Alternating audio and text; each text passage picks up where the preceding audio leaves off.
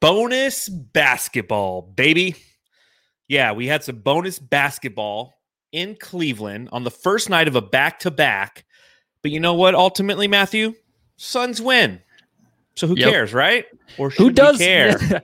After that overtime, this whole game, everything that I was so frustrated about. I'm sure everyone was upset tonight, but it was well worth it, right? This overtime was like the best I've ever seen Miguel play, of course, but a dominant performance in OT just to show the Cavs, we might be practicing for the playoffs. We might be putting ourselves in these situations that way. That's the only thing that makes sense to me, right? That's the only reason this is happening, because there's no other reason, right? Basketball is the reason. Everybody always forgets that even though you're playing a team like the Cavaliers, even though you're playing a team like the Oklahoma City Thunder, these are professional basketball teams. We were those teams for the past 10 years that when the big, bad number one seed came to town, we would be pesky and we would fight. And ultimately, we would be the team that would lose by 16 in overtime. So we know what that feels like on that side of the coin. And now we're viewing it through a different lens. We're watching it as the number one seed and going through the emotional highs and lows that a game like this provides. I mean, Devin Booker makes an amazing bank shot. He's the hero. Clutch Booker. Yeah, that's what I'm talking about. And then he gets triple teamed and throws up a shot at the end of regulation. And you're like, what the fuck are you doing, Booker? I mean, so it's just like just going up and down, and then overtime happens. So, I mean, it's just like, ultimately the Suns win the game. The Suns are now 22-9 on the road. The Suns are now, 46-18? Is that 47-18? I mean, yeah, something like that. It's another win. It's 48. Another win. But I can't wait to find out who you're really yelling at in that room. And if they're just so frantic and frazzled over there in the corner, I feel like they're just like shriveled up to nothing. Sorry, Brooklyn. Poor dog's looking at me like, why do you keep yelling? No, there's no one Brooklyn. In here. Oh, okay. My dog's like, what are you doing? Why are you I'm going for Brooklyn's just looking like a dog does. But welcome to all the Jamsters who are joining us on the Suns Jam Session podcast. Another victory for the Phoenix Suns. So although we will break it down on this podcast, nothing to fret, nothing to worry about. We're coming out of this one happy and healthy with a W. But we will break it down because that's what we do after every game here on the Suns Jam Session podcast. If you're watching along live on YouTube, Facebook, or Twitter, we truly appreciate it. If you happen to be on the YouTube channel, go ahead and smash the thumbs up button and subscribe to the podcast as well. You can become an elite Jamster simply by clicking the join button below or following the link that we have provided in the description. Feel free to donate to the show via the super chat so Matthew can use a beard comb. He's going to be growing out his playoff beard. See, there it is. I got that Booker beard coming. Look at we got to get this guy a comb. We got to get the Booker get that comb. Beard comb for Matthew. So if you want I asked at work a while ago, I needed a comb for my mustache, but no mustache this time, dude. Just the Booker beard. Just the Booker beard. I dig it. But if you want to donate in the chat via the super chat, go for it. Matthew could definitely use it. If you are listening on the Bright Side of the Sun podcast network, please subscribe, rate, and review. And if you're listening on Apple Podcasts, leave us a 5-star review and a comment. We'll read it right here on the podcast. You can email the show, sunsjamsession@gmail.com. And that is all the housekeeping notes and all the promo little stuff that I'm going to do. So on that note, I think it's definitely well warranted. We have earned an alcoholic beverage of some point on this. What day of the week is it? Wednesday? Sure. Tuesday. It's Tuesday. Suns have 48 wins. Today's Wednesday. Who cares? There you go. Well, yeah. What do you got, John? Roy in the track is like, I thought we were going to buy Matthew some Jordans. I actually got some never had a pair. Look at those Jordans in the corner, though. I got those 11s back there. Yeah, I'm yelling at my pair of Jordans. Okay. So here's what I'm drinking today. Okay, so shout out to Terry, my rep from Southern Wine and Spirits. The Finnish Long Drink. It's a unique taste of natural grapefruit juniper flavors with gin. So it's citrus and gin, and kind of like this is going to be an interesting one. All right. So well, let us know. Let's crack this baby open. I mean, it sounds crisp, right? It sounds like it should be good. Let's give it a sip-ski. Cheers. That's actually really good, man. Is it? Ooh, that's good. Let me try it. Hold on. Oh, wait, I went the wrong way. There you go. here you go, Matthew. Thank you, John. All right, Jamsters. Let's talk about this victory over the Cleveland Cavaliers.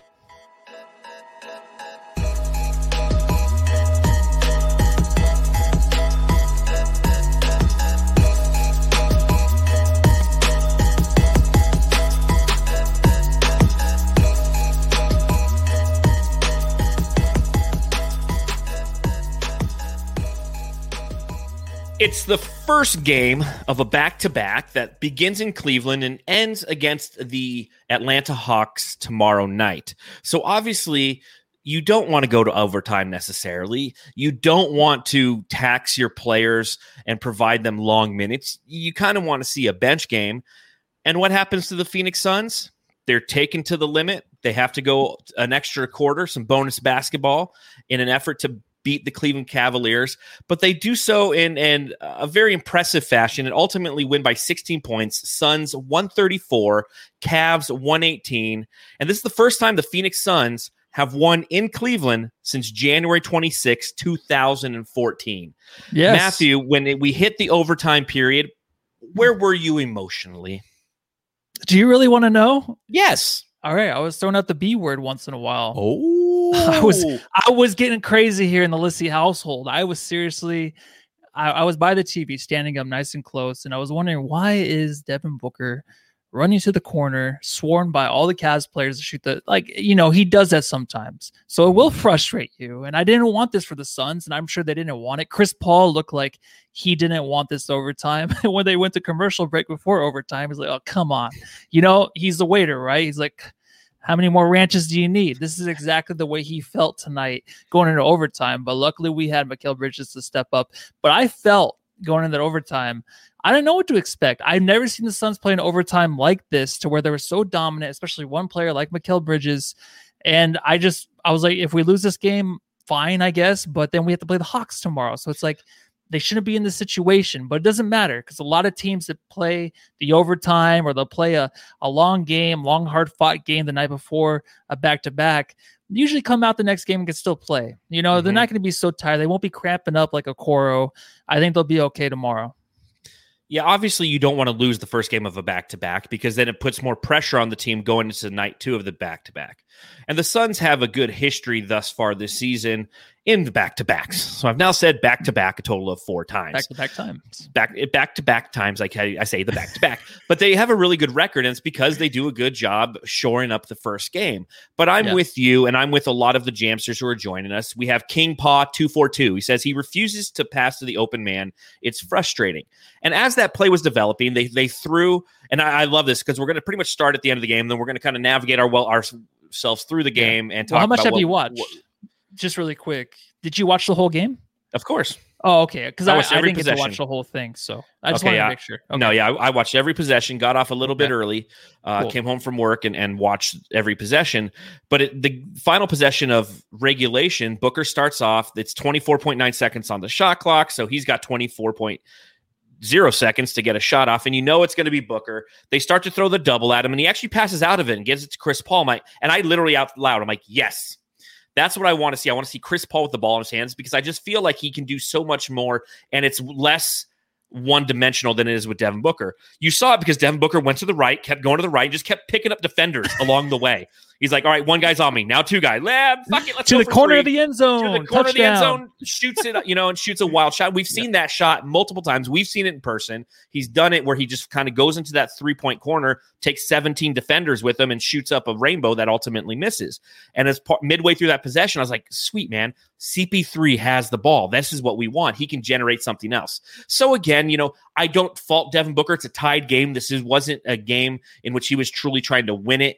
Or the consequence would have been so heavy that if he had missed it, we would have lost it.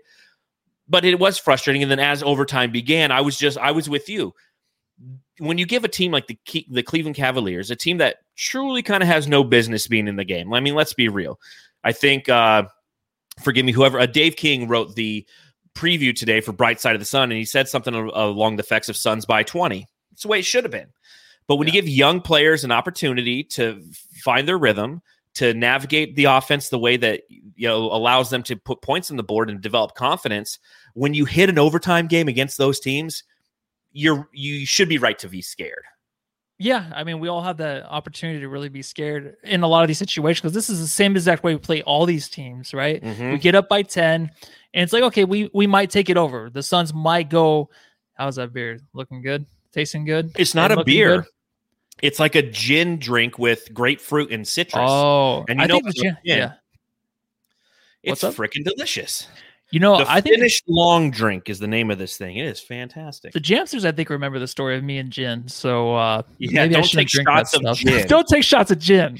All right. Yo, I want a Bombay Sapphire. Yeah, no, neat. Just I'm going to shoot it. You might end up in jail. Anyways, what were we talking about? Yeah, so the Suns go up by 10. It's right? Like the Suns play this kind of game always against these kind of teams where they go up by 10 and you think, okay, they're pulling away, and then they don't. But it's just because I don't know if it's the effort, really. I think it's these teams. EJ always says it. He's like, you can't let them in the game early in the first 3 quarters, but even like the first half, if you let this team think that they have a chance, and they had those 2 young guys going off on Okoro and Sexton, they're going to continue to be hot, I feel like, and especially playing a bigger team. They want to be talked about the next day. He actually said that too. So I'm copying everything EJ said and just putting it on this podcast. but it's totally true, man. This is why he's my stepdad. This is why I love this man, because he speaks what I think. And honestly, that's what they wanted. They wanted to be talked about the next day, beating the big time Suns. Suns are now the number 1 seed. And you want to go at them, and you want a chance, and that was their chance. The Suns played with them like a cat would with a mouse, but then just couldn't finish a job. And I think that this is kind of cool to watch in a way. Towards the end, of course, I'm frustrated, but the ending only sucked because of that 3-pointer. But then I was kind of like, I want to see the Suns in these situations and see what they do. And I think a long time ago, I wrote a piece about Mikal being that third option offensively. I mean, you saw it in overtime, but how consistent can he be that man? How consistent can he be to have the ball in his hand? Defensively, we know it's there. He was frustrated. He didn't want Okoro to score the last bucket that gave him a cramp, but then he did. And Mikal came back vicious, and he didn't want that to happen again. So I think he kind of showed that he's a third guy, but it depends how consistent he's going to be and how often you're going to see this from Mikal. And it might be something that we see in the future even more, because that was a ridiculous game by him. So it's kind of cool, dude, to win in overtime, because we got to see some history, right? This is some history in the making with the Suns. Some bonus Mikal coverage tonight. And you're right. He potentially could be the third option one day on this team. You want it to be DA, but DA, we've kind of shown throughout the season we don't need him to be. If we put enough offensive firepower around him, he can focus on the defensive end, rebounding and having an opportunity to try to navigate the game and own it on that end of the floor. And you saw it with Mikal. I mean, a fantastic overtime performance. Tree Nugs 117 in the chat. Shout out, hit us up on the super chat. Gave us $7.77. 777. He said Suns came into OT and said, "Do you feel lucky, punk?" Well, do ya? It's one of my favorite movies, man. One of the best movies. I thought it was one you can watch with like your mom, maybe your mom, but like my mom, you can't watch that one. No, man, it's Clint Eastwood going around chasing some guy who's essentially like a pedophile. That's the cowboy one, right? Trying to blow. No, it's Dirty Harry. Oh, I thought Dirty Harry was the one where he was in the Western town. Okay. I mean, there's a lot of Westerns. A lot of Westerns with Clint Eastwood. The Outlaw Josie Wales is probably my favorite. Good, Bad, and the Ugly. That's what I was thinking of. Yeah. But no, it's Dirty Harry. Do you feel lucky, punk? I know, and all this excitement. Did I shoot 5 or did I shoot 6? And, anyways, but Mikal Bridges, I wrote down his possessions in OT: block, 3, dunk, block, assist. That was to Cam Johnson, who finally came alive in the overtime. What a sweet assist, too, man. Force turnover, 3. I mean, all of a sudden, boom, there was Mikal Bridges, and let's praise Mikal. He was having a very interesting game up to that point. He had like 2 or 3 times where he drove and had a wide open layup and would pass it out to the 3-point line. Yes. And I didn't understand and he wasn't the only one. Javon Carter did it. CP3 did it. Now, CP3 is the only one who passed out, and the guy actually hit the 3, hit it to Torrey Craig, and Torrey Craig drained it. But I'm like, what's going on with Mikal? And on the other side of the ball, you look at the numbers put up by Colin Sexton and Isaac Okoro. Isaac Okoro had 32 points. Sexton had 29. A lot of those points came on Mikal Bridges, because what does Mikal Bridges have a hard time? It's those quick, shifty guards. And you couple the fact that both of these guys are also physical down on the block. So when he would catch up with them, it didn't matter. They could bump him off just a little bit and get those teardrops to fall. And in overtime, he completely changed. I don't know what happened in between the break from the fourth quarter to overtime, but Mikal Bridges, I mean, he must have had some of Chris Paul's secret stuff, man, because he completely morphed and changed.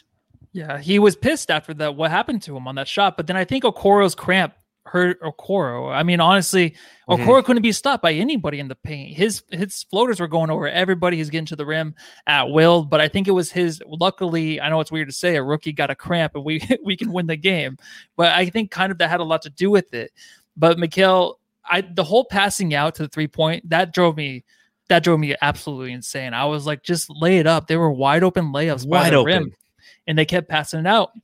And I think a few passes by Mikal to Cam Johnson.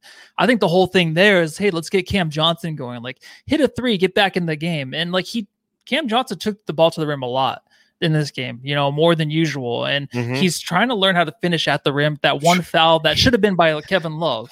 I'm just saying, like, he finished at the rim. That reverse dunk he had in overtime. Yes. I was getting to that one. Dude, okay, get to it. That was insane. That just was the cherry on the sundae, right? That one was, forget what I was going to say. Who cares? That reverse dunk, I don't even know what to think after that, man. Because we've seen that dunk over JaVale McGee, which is his highlight of his career. But that one is absolutely the highlight of his career. I don't even know. He got to the rim. Jared Allen. Like, damn, son. That's the one guy you don't think you can dunk on, right? In the NBA is Jared Allen, defensively one of the best centers in the league, and he didn't. I know that team is probably tired. The Cavs probably haven't fought that hard in a while in a game, so that probably had something to do with just the breakdown of the Cavs in the overtime. But that dunk absolutely was great, and what Mikal was trying to do was maybe get Cam Johnson just the ball a little bit more, get him more involved and shoot the three, but he was getting to the rim, and I was saying that Kevin Love, that should have been a foul. But then I guess he should have put his body more into Kevin Love, EJ said. And it's true. Him and DeAndre Ayton will get used to that and work on that down on the post to draw those fouls.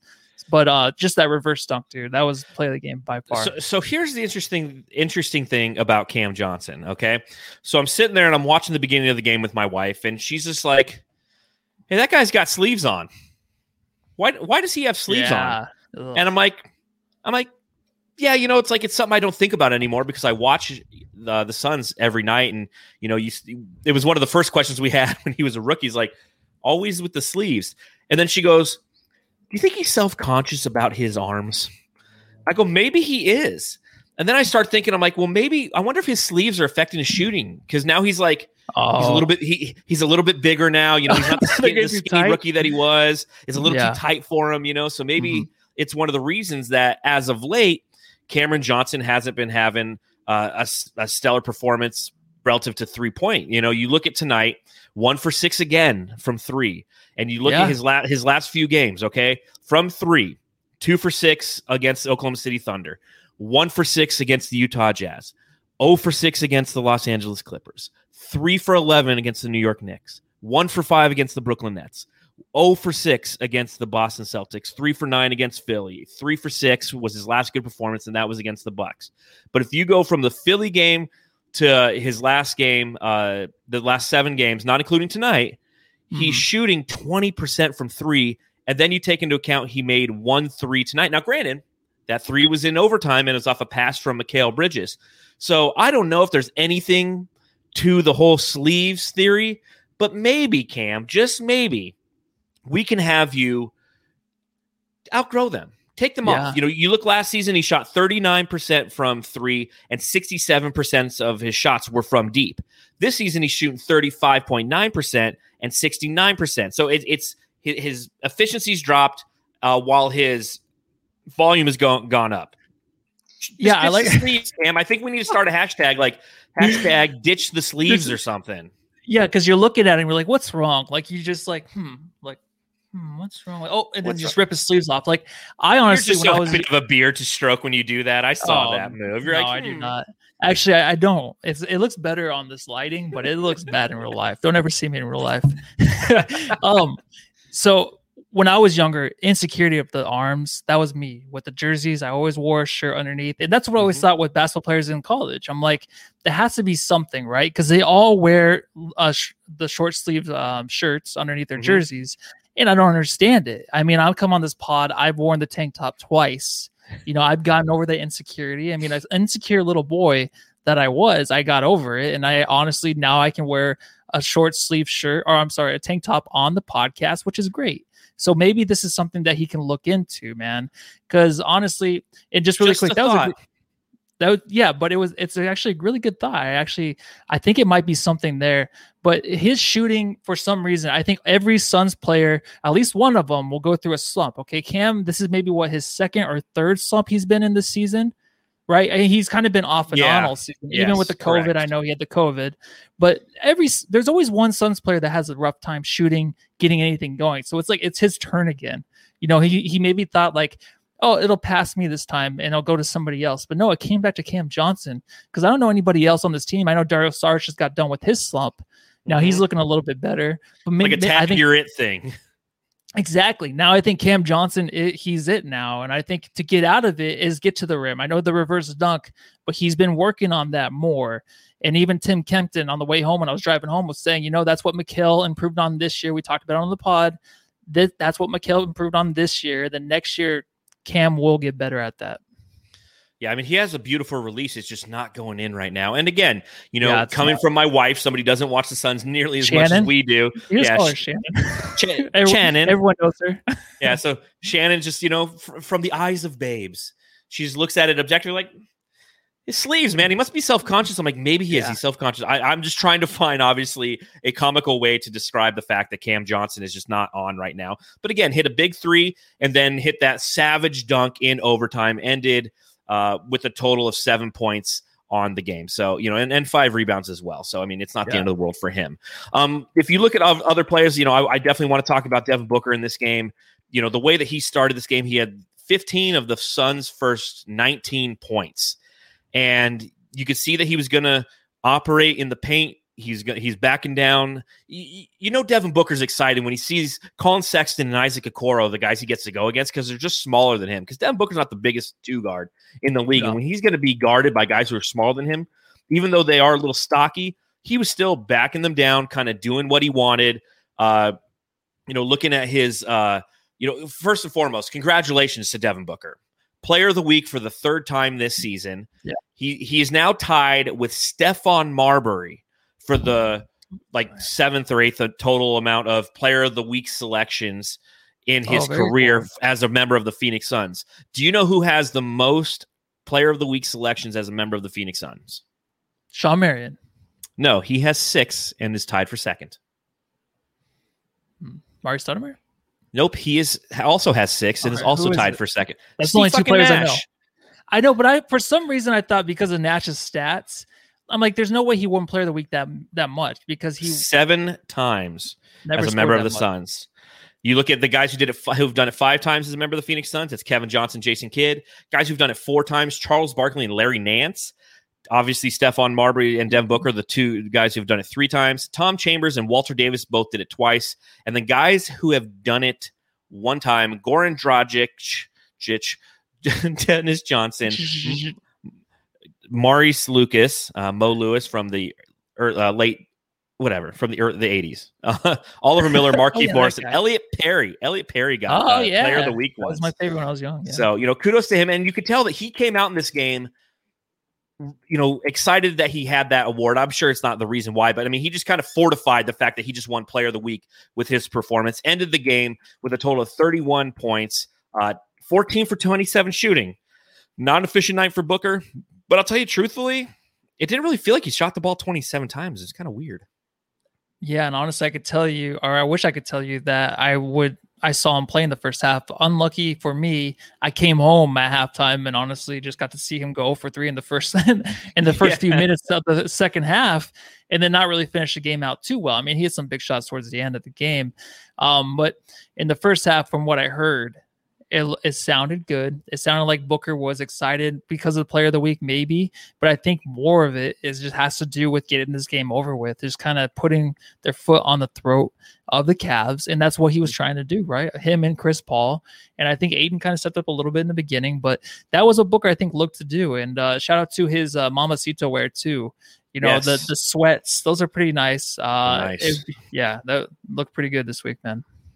Well, the one thing you didn't miss was the glitching Bally Sports in the first half. I mean, was it bad? This transition, it's just all of a sudden just like, I don't know. I can't describe it. It was like, what's that one song? Remember Justice League? What's the song? It's like, watch it. Justice League is one of the worst movies. So it is. I can't remember. We saw it in the theater together.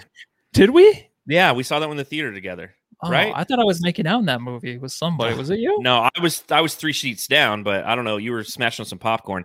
But it's just like every time I forget the name of the song, it's like, we did. Yeah. Like, yeah, that was Suicide Squad. Yeah, Suicide Squad, not Justice League. Suicide Squad. Okay. So you're talking about Ribbit, watch it. Yeah, that's what like the TV would do. Like you'd be watching, it's like Devin Booker, watch it. It's just like good old freaking Bally Sports. The transition has not been smooth, and you're lucky you didn't have to watch that first half because it was just really glitchy. And then people who are watching it via the app, I hear it was even worse. Yeah, Heathens. Yeah, yes, Heathens. And what's the name of the 21 Pilots? 21 Pilots. Yes. Yeah. God, we come full. How do I not know that, man? Okay. Yes. Thank you to Crazy Luigi hitting us up and riding the ship as I'm sitting here just drinking some G on. You won John's new Jordans. Congrats. That's what you win. No, it's like, but it wasn't fun watching it from that aspect. But one thing that was fun to watch, and I always have to compliment it, for those of you who are new to the podcast, we do a thing called the Jammies. It's like our preseason, midseason, and end-of-year awards. And one of the ones we have is the Jesse Katsopoulos Award for the best hair in the league. Yeah. And whenever I see Jared Allen, there's a reson why he won it last year for me, was my preseason Jammy winner. And I've changed it midseason, but it'll probably be Jared Allen again. I love his hair. He had a nice night again, 17 points, 7 for 11, 8 rebounds, 5 assists for the Cleveland Cavaliers. And truthfully, through the first half, he was owning DeAndre Ayton, man. Oh, was he? Just really quick on his hair, though. I feel like it's even gone up another notch. He just doesn't care. That fro is not really very tame, is it? It looks really good, man. I like how it's kind of crazy at the ends. Usually you don't see that too much. I don't feel like I've seen that too much from him. So it's a little bit of a wild fro, man. And he looks badass. But for him to take on DeAndre Ayton and be a problem, that's something that I would expect. That's one guy that DeAndre, when he goes up against, I do expect that. A lot of these guys, I'm like, come on, DeAndre. It doesn't matter who you're playing against. But he's the one. He's the one where we talked about, I'm sure I mentioned it when we're talking about the trades and stuff and Ayton, who could we get for him? And we kind of scratch our heads with Jared Allen just because of how consistent he is and knowing his place on the floor. It might be a good fit for a playoff run in a championship, but he's very, very talented. And EJ even pointed out his little shot he has. If he gets that to go down, totally true, man. If he can be deadly on offense, he's going to be one of the best centers in the league. He's still very young. He is very young, and he's on a nice contract right now. And I think that's, again, he's somebody that we're both a fan of, but I'm not a fan of when he goes up against DeAndre Ayton because he does give him fits. Ayton Watch 2021. And that's how the first half went tonight. DeAndre Ayton once again carried over some of that OKC energy, if you will, or lack thereof. It didn't look very engaged early on, and he was definitely outplaying and outthinking him. Jared Allen was. And couple that with the fact that DeAndre had some very bad bounce passes. And, normally he's a good laser passer. He does have a little Cam Newton quality on it. It's like he gets the rebound, turns around, just chucks it at somebody. And Cam Newton will do that shit if the running back's 5 yards away or if the guy's 20 yards down the field, he'll just throw a duck that goes right in their helmet. Yeah. Boom. They're like, dude, I'm right here. Lob it to me, Yeah. So, but to that point, DeAndre Ayton is an effective passer because he hits the guys, boom, right in the hands. But he was trying these bounce passes tonight, one to McHale and one to Booker, and he throws them too hard, just they bounce and ricochet and go right out of bounds. So twice he did that in the first half, and I was like, oh no, obviously I have a little section in my notes where I write down things about Ayton Watch. I'm like, man, we're gonna have a tough time talking about DA because he just didn't look like he had it. And then he came alive in the second half. He had a savage block on Isaac Okoro. And he had another one on Colin Sexton, too. He ends the night, with a total of 5 blocks. And I like it because they gave him all the 5 blocks. He earned every one of those blocks. The overtime, he had 3 more, man. Yeah, him and McHale had 3 together, right? Yeah, their hand were both on the ball at the same time. I feel they were having a get that shit out of here clinic in overtime tonight. So what was the deal? I know first half I missed most. So I was listening to and I heard the bounce passes by John Bloom speaking about just turning the ball over with a pass. So that must have been a bounce pass there. But what was the deal with Kaminsky was in at the end of the game, replacing Ayton. I mean, Ayton looked like he had a hard time. I know last game I talked about his switching on defense in the paint wasn't the greatest. And I feel like tonight it was kind of the same. It was kind of just, he was lethargic in a way to, he was going towards Collin Sexton at a certain time and they couldn't turn around in time to get whoever was on the other side receiving the pass. And that continued to happen a lot. I mean, I don't feel like we used to see this earlier in the season, but then Frank was in there the last play against the Cavs, and I don't know what that was, dude. But I think he was in there the last play offensively because he is somebody who can be a spot up shooter and potentially make a shot that, he's more of an offensive player than DA is at times, given what you're trying to execute. I don't think it's a good idea. I think you put DA in there because he is so good at getting the offensive rebounds and putting them back up. I mean, he had 9 rebounds tonight. 4 of them were offensive. But I don't really know kind of what the game plan was there at the end of the game, but he did have a hard time, and he does have a hard time, like most bigs do, on these small, quick guards. I mean, Collin Sexton is unbelievably fast. He's not De'Aaron Fox fast, but he's definitely up there as like one of these guys who's just going to bolt towards the rim. And I'll talk about it a little bit in SB Nation Says as I was monitoring the Cleveland Cavaliers site, but a lot of the Cleveland fans don't like it because it's kind of out of control. But it is an aspect of his game that makes it harder for DeAndre Ayton to defend. And that's any big in the league, but he timed it up. He started to time it up at the end of the game. And it took him about 3 quarters to really realize, like, okay, I can let this guy get past me a little bit because I know he's just going to try to create contact and fall away. And when he does that, I'm swatting that shit. Yeah. And honestly, Sexton, a Capricorn, usually us Capricorns, we're very caring about others. That because I looked it up. I look up a lot of, I try to watch basketball players and I try to guess when they're born, what month they're born in. And I guessed right on him. He was one. I don't know how, but I did. He's in January. So he is a guy that he's very sharing. He seems like he should be sharing, but what I heard, I don't know if you were listening to, Ryan Russillo made a comment on one of the pods, how the other players on the Cavs, for some reason, like he had some assists tonight. I think he had 7 or 8 tonight at the look, but usually what the defense will say against the Cavs is like, you're not gonna get the ball. Collin Sexton has it. So he is kind of like what he was compared to coming out of the draft, like an Eric Bledsoe, right? Quick, kind of not out of control really as much. I think more because he's young, he's that way, but just a guy who's not going to be the best passer. He's going to look to score first, and he'll have a game like tonight. I think tonight for him and Okoro were both career highs, right, in points. Was that correct? I heard that on the podcast. Isaac Okoro, yeah. Isaac Okoro had a career high in points.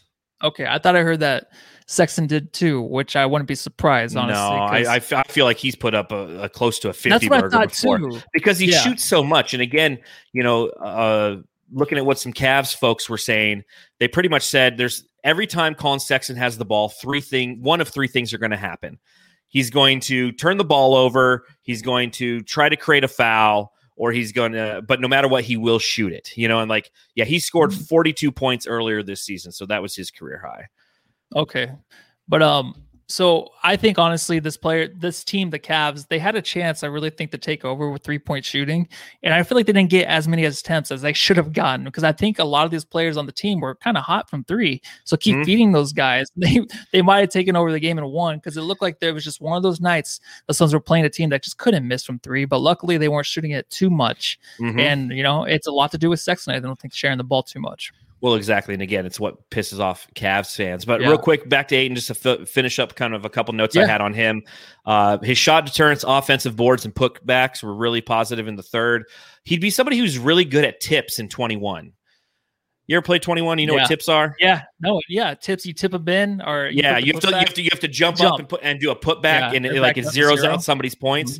Yeah, Ayton would be great at that. Like, that's what he does on offensive boards. Like, he doesn't try to get the ball, bring it down as much as he used to. He gets the ball, just puts it right back up, and sometimes it goes in, or a lot of time it goes in. Sometimes it goes out. But kudos to him on sticking with it tonight. Had a dominant fourth quarter and overtime. Not necessarily offensively. Again, he ended with a total of 17 points. But he did was it 17 15 for him, 7 of 11 shooting. But the 5 blocks is just like, whoo-wee, man. That's exactly what you want to see from DeAndre freaking Ayton, man. Yeah, and I heard you on the podcast today, Locked On Suns, really good pod. You guys are actually talking about Ayton and just, you said, and I think you said it earlier too, and I just want to touch on him being, really just focus on defense, being a really solid defensive player. But you can see, like, offensively, when he comes alive in the third, how it sparks everybody. But I think tonight in the third, what happened is the teammates helped him get more involved. They were really looking for him, inspiring him. Someone put on Twitter after Chris Paul got hit on the shoulder, which should have thrown Sexton out of the game. He got more involved. It got more juiced, and I think that's what happened. But I think for the Suns to be contenders, I really think we have to emphasize that he needs to be somewhat good on offense. And the 15, 16, 17 points, that's a lot for DeAndre just because he doesn't get to the line. He doesn't shoot the three. If he goes 9 for 10, that's 18 points. It doesn't look that great, but it's so efficient. That's where I want DeAndre to be. I don't want him to score 30, 35 points because we don't need him to. But we don't need him to. He can't right now, though. But he can't. He can't get 30. But he could if he got the shot opportunities. He doesn't get the shot opportunities. He doesn't take the shot opportunities. Game, though. He doesn't take 20 shots a game. That's what I'm saying. He doesn't have to. Exactly. If he shot 20 points a game, he would average 30 points because of his efficiency, but he doesn't need to on this offense. They want him, and Chris Paul and Monty Williams and the coaching staff says, we need you on defense. We're going to work into the offense. Obviously, you're going to clean up the garbage at the rim, but you're not Joel Embiid. You're not Nikola Jokic. You're not a center who is going to be the focal point of this entire offense. You are a tertiary option. And that's what he was, tonight. He ended up being the fourth-ary, quintary, and I don't know English, but he was the fourth option essentially tonight, because Mikal Bridges had a great night, and that's what you want. DeAndre Ayton ended with 15 points. That was the fourth highest total on the Phoenix Suns tonight, and that's okay because of the 5 blocks. That's what you want to be, and that's the point I was making on the Locked On Phoenix Suns podcast with Brendan Clean. Was he asked the question? He's like, a lot of people say that DeAndre Ayton needs to be the X factor in the playoffs for the Suns. And I go, he needs to be the X factor on one side of the ball. If he has a great offensive night, like, we're going to win. If he has a great defensive night, we're going to win. If we have games like Oklahoma City where he's pretty much disengaged, those will bite us in the ass. So he doesn't need to be the elite, carry us to a playoff or to a championship yet, maybe later in his career. But this season, the way that this team is built, as long as he is elite on one side of the ball, I'm comfortable with that. I'm happy with that.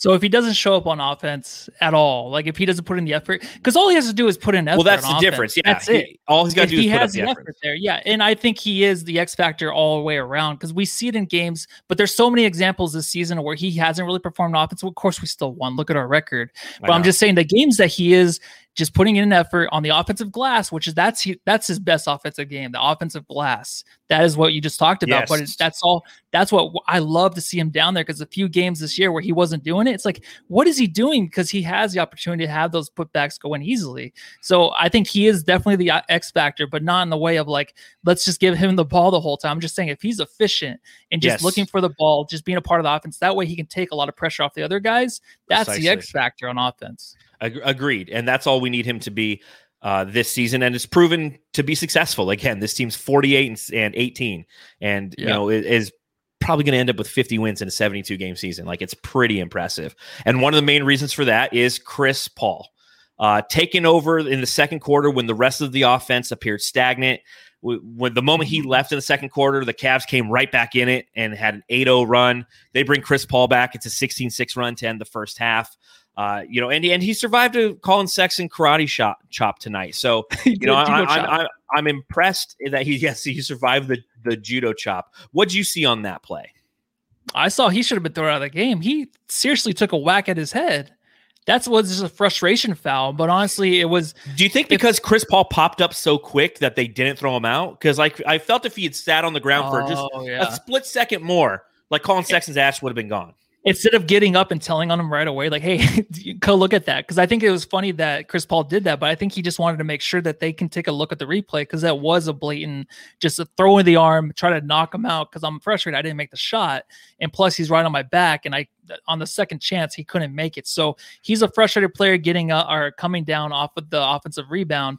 That is honestly, that's a shot that should not have been taken. He should have been thrown out. I know usually it's like in this NBA, you can't really touch anybody, but that was really nasty, dude. I think it could have been worse. What if he would have hit him right in the eye, an eye contusion or something? Who knows? You don't want that on this team, dude. But honestly, no, you don't want that. And I think Chris Paul, even tonight, just his passing though was really amazing tonight. He was whipping those things around the defenders, double team, getting it to Ayton and even Frank Kaminsky a few times. So he looked exceptional passing wise tonight. A quick correction. Jen Sam says in the chat, 47 and 18. Are you sure? Tomorrow will be 48 and 18. No, that's correct. How do that's we not know the correct. record? I said it earlier, then you said 48, so I just went with that. But I should have trusted myself because. But anyways, you're absolutely right. Chris Paul, the way he was passing the ball tonight, 23 points on 8 of 16 shooting, so 50% from the field, 6 rebounds, 16 assists for the point guard, 16 assists. He was again. Every time the Suns would find themselves in some sort of frustrating situation or it wasn't clicking, like Kellen Olson, okay? So he's a writer / podcaster for ArizonaSports.com. He tweeted this out. He said, having having Chris Paul to bail you out of a lackadaisical performance on a Tuesday in Cleveland is a luxury, I'll tell you. It's the truth. He bailed us out time and time again in this game when the Suns would hit a lull offensively or defensively because, Devin Booker was missing a lot of shots. Mikal, like we said, was very, very passive. Javon, very passive. D.A., very passive tonight. And he was the one who ultimately set the team up, and he did it so beautifully, too. There was one play where he goes down. Jared Allen's kind of guarding him on 3, and he just kind of stops and let Jared Allen it was a transition. Just let Jared Allen kind of go by. Jared Allen realized, I got to guard this guy. Once he does that, he passes it right behind him to Mikal Bridges. The next play, he comes down, and the same thing kind of happens, and Jared Allen slags off, and he just puts a 3 up right in his face. It's just like the fact that he can do these things consistently. I'm never not amazed by the performances that Chris Paul puts on. I'm so lucky and honored that we finally get to root for him after all these years of hating him. I know it goes out the window. And when he got punched in the face, I think we were in the bar cheering because we didn't like Chris Paul at the time. I'm sorry to admit that. That's the whole. I'm a Suns fan. There's, I hate Dylan Brooks. Yeah, I know. And one day, if he's a Sun, it's going to be tough for me to swallow. Exactly. But if he comes out and does the things that Chris Paul does, I will absolutely accept him. No, until then, fuck that guy. Yeah, I know. And honestly, tonight, when you look at Chris Paul, there was a play in the fourth quarter where he drew a foul on Sexton, but it wasn't a shot. It was just like an extra foul to get in the bonus. And it might have been Kellen Olson or one of the reporters for the Suns, or even a writer that tweeted out that, one thing to look at Chris Paul is he wants to get the team in a bonus. He'll draw fouls, get to that in the late game situations because that's very crucial. And Chris Paul, after drawing the foul, threw up his hand. I don't know if he threw up 3 or 4 or the West Side sign or something, but he was just like, that's the 4th or 3rd foul. So we're almost to the bonus. And I think that's just a smart cerebral. He that's what you get from him, man. We don't win this game. We don't win a lot of these games, obviously, without Chris Paul. In like the MVP case, it can be made that way. I'm sure Jokic is going to win, but these kind of games, we do not win. When the momentum is taken from this team, Chris Paul is the only guy that can really get us back in. He's the only one that's, of course, he's a grown-up, but the mature player on the court to get our heads back in it and then get the rest of the team back in the game to finish it. Yeah, he's so unbelievably cerebral, and it almost takes, a second after everything happens, you go, oh, Chris Paul is playing chess while they're playing checkers. And I know that that Bill Simmons and Ryan Russillo, who went on a beautiful CP3 rant on the latest Bill Simmons podcast, they were talking about that. They were talking about the play that we referenced in the Utah game in which Jordan Clarkson was being D'd up by DA, and he did a fantastic job on it. And the very next play in transition following that, he made it a point to get DeAndre Ayton the ball. He's rewarding his big man for his effort on the other side of court. Not a lot of guys will do that. They'll sit back and knock that down the 3 or hit a guy over the 3-point line and give them an opportunity because it's the modern NBA instead of feeding the big guy who just did a lot of effort to ensure that possession was stopped. And that's the cerebralness of CP3 that you have to appreciate. It's like, I've referenced this before, but growing up here, going and seeing both Curt Schilling and Randy Johnson pitch for the Arizona Diamondbacks, it was just a completely different experience. And I went as much as I can because I knew I was watching absolute greatness. And we know as Phoenix Suns fans here, it's been a long time since we've had true greatness here. Devin Booker's great, and he's on his way to greatness. He is, and he's going to be picking up all these little things that CP3 is throwing down. But we're watching a Hall of Famer right in front of us, and it's these little things that he does that equate to victories. And, it kept us in the game, gave us an opportunity to build a lead. The defense didn't hold at the end, but ultimately we win in overtime because the Cleveland Cavaliers had to use all their energy to get back in this game, and we smoked them. We scored 20 points in overtime. 20 points in 5 minutes. The Cleveland Cavaliers scored 4. We win by 16. Exactly. And that spreads to the other team, the teammates. What Chris Paul does to reward players. He did that to Ayton in the third quarter, but you saw with Booker, even getting Bridges the ball after blocks down on the other side. Like, that was not just Booker, it's everybody. It's like, find the man and reward him. That thing spreads. You know, it's not TJ Warren anymore bringing the ball up and just getting his shot, getting to his spot, wasting 48 seconds out of the shot clock. Real quick. There you go. I'm going to go ahead and dish out The Jack Taylor Award for the guy who comes out of nowhere and scores a shit ton of points on you. You know, you want to give this one to Isaac Okoro, but I know who Isaac Okoro is. I was a fan of his in the draft. I knew that he would go too high for the Phoenix Suns, but he's a guy who I would have been okay if he fell down to Phoenix, so definitely aware of him. This Cedi Osman guy. Yeah. Cedi Osman. Now, a reminder, the Cleveland Cavaliers are currently 29th in the NBA in 3-point percentage. Okay. They shoot 33.8% from deep this year. Tonight, they shot 44.8%, and they were led by this Cedi Osman guy. Okay. Now, granted, he shot 5 for 14 overall from the field, 16 total points. So not an efficient night for one of the Osman brothers over there. But 4 for 6 downtown, this guy. 4 for 6. 5 shots. Yeah. He made 5 shots. 4 of them were for deep. And I was just like, he was the guy who was kind of keeping them in it. You know, the team overall, the Cleveland Cavaliers, just kind of kept hitting the threes. They hit a total of 13 in the game. Yeah. They were hitting those timely threes led by old Cedi there. So I'm going to give him the Jack Taylor Award tonight. As soon as you brought up the award, I brought his name up to look up his stats, because this is exactly what I was thinking of. When I was saying the Cavs were getting hot from 3, it was him. Feed him the ball. That's what they should have done for 3. And honestly, like, with the last 5 games, he's 2 for 7, 2 for 7, 1 for 5, 2 for 7. Tonight, 4 for 6. It could have been like a 6 for 10 or 7 for 11 game for him if they would have kept feeding him.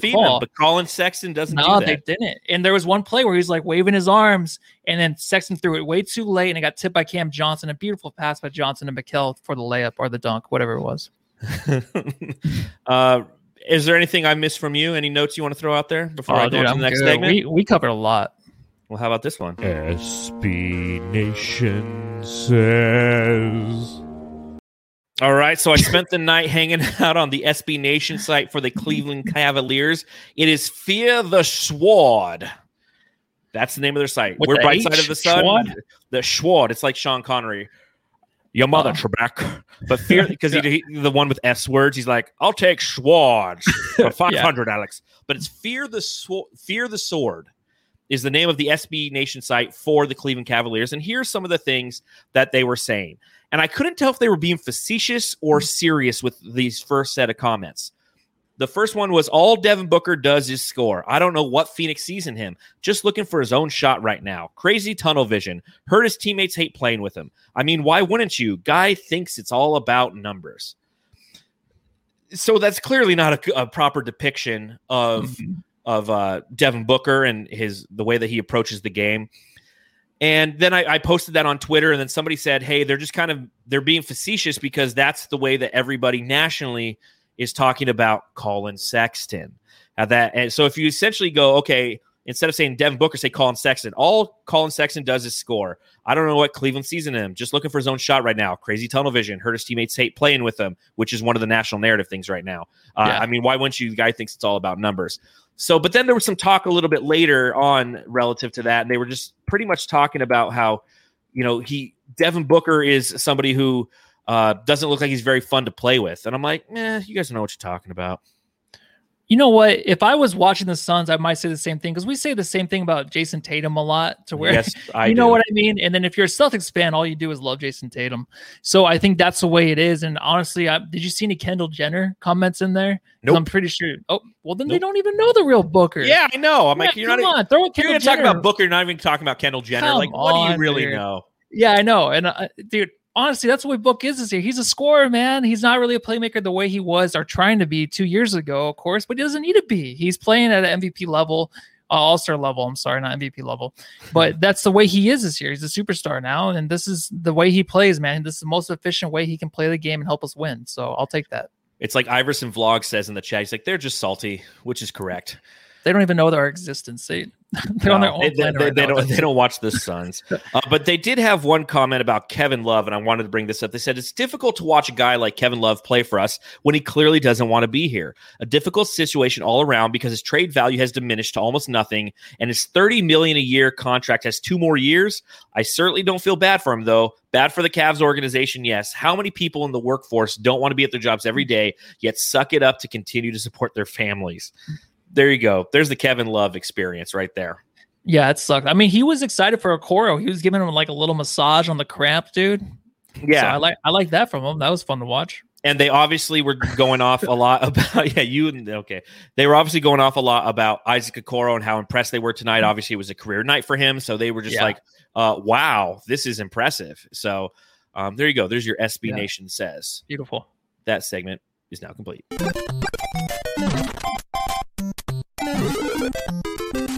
Jam Star of the Game. All right, Jamsters, a reminder, if you're watching on YouTube, press the subscribe button and press that thumbs up button right now. Let all the other Phoenix Suns fans know where to come to get the best quality content on the interwebs right here, the Suns Jam Session podcast. Because if apparently thumbs up, bring people here. So that's the way it goes. If you are watching along live, please let us know who your Jam Star of the Game is. Matthew, I believe I let you go first last game, correct? Yeah. So I have to go first this game. It's tough because you have Booker, 31 points, obviously, but kind of inefficient. I mean, he led the charge. It's almost like you have 3 different Jam Stars. It was like Booker, mid-game Chris Paul, Mikal Bridges OT. Yeah. Who are you going to say? Just tell me real quick so I can say the other one. I'm going to say Mikal, dude. All right, cool. I'm going to go with Chris Paul, 23 points, 16 assists. Booker. As one of the Jam Stars, or one of the Jamsters pointed out in the chat, our Jam Star, Chris Paul, had 16 assists and 0 turnovers. Unbelievable night again for him. He carried this team when they didn't want to be carried at times. So he gets my Jam Star of the game. Matthew, are you going to do Mikal Bridges? Yeah, I think I'm going to go with Mikal Bridges. Honestly, I would have given it to Chris Paul. I would have, but for sure because of the assists. But he didn't reach 24 like Russell Westbrook last night. So how can you reward a man not getting 24? Russell Westbrook, or 24 assists in one game. So I'm going to go with Mikal because I think that is the most outstanding stretch of play from one player I've seen. It was just dominant on both sides.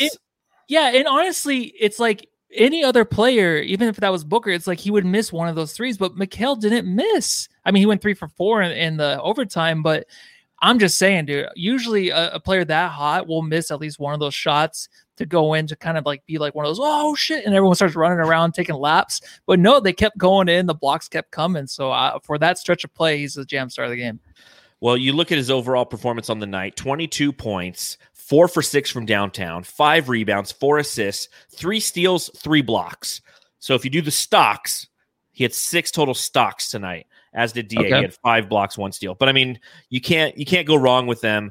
Grim Ripa says number 25, baby. It's got to be Mikal from the Legend X, the real Legend X. CP3 from Kenneth Payne. The Boogie Trend says Chris Paul, Book, and Mikal. CP3 Mikal for Iverson Vlogs. Let's see. Keeps on going. Cam Johnson's dunk. Yeah, I like that. That was a good one. You know, that was a Jam Star moment for sure. Mikal set the tempo. Alex also says Cam Johnson's reverse dunk. Mikal from Kenny Perry.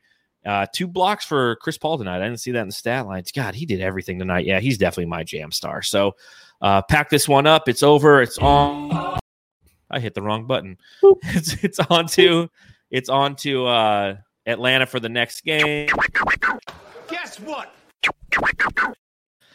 All right, Matthew. So this game, you know, I asked you one question before we came in here. I said, did you update everything? Suns or Jazz? Oh, it's down there. Suns or Hawks? Well, who wins this game? We were going to do who wins. I got to update this to say Suns or Cavs. Suns or Hawks right there. Oh, but you start with this one. Who wins this one? Suns or Cavs? Matthew, you said? Suns. And I said? Suns. All right. So I'm 30-19 on this season. Matthew's 33-16. Up next, we have the Hawks on Tuesday. Matthew, tell me what you thinking about them pesky Hawks there. You know what? Not too much. I don't know too much about them. I'm just going to be blatantly honest right now. I know they're really soaring right there in the middle of the standings right now in the East. That's all I know, really. I've been watching more of the New York Knicks and the Hawks. So give me your take, because I'm not going to blindly just rant some bullshit out there for the Jamsters to go home and be like, no, he said this on the pod. This is what I got to look for in this game, because honestly, whatever I say right now is going to be bullshit. Tell me this. Is that What live? What division do they play in? The Atlantic. Yeah, see, I don't even know what the division names are in the Eastern Conference. Hell, I barely even know them in ours. But right? They're currently first in the Southeast Division with a record of 36-30. Okay, they're a team that has been playing somewhat. They've been playing well. They've lost 6 games in their last 10 games, something like that, 10, 20. Again, I don't know much about the Hawks either. I do see them on time to time. I was watching a little bit of them last night. Was it last night or 2 nights ago?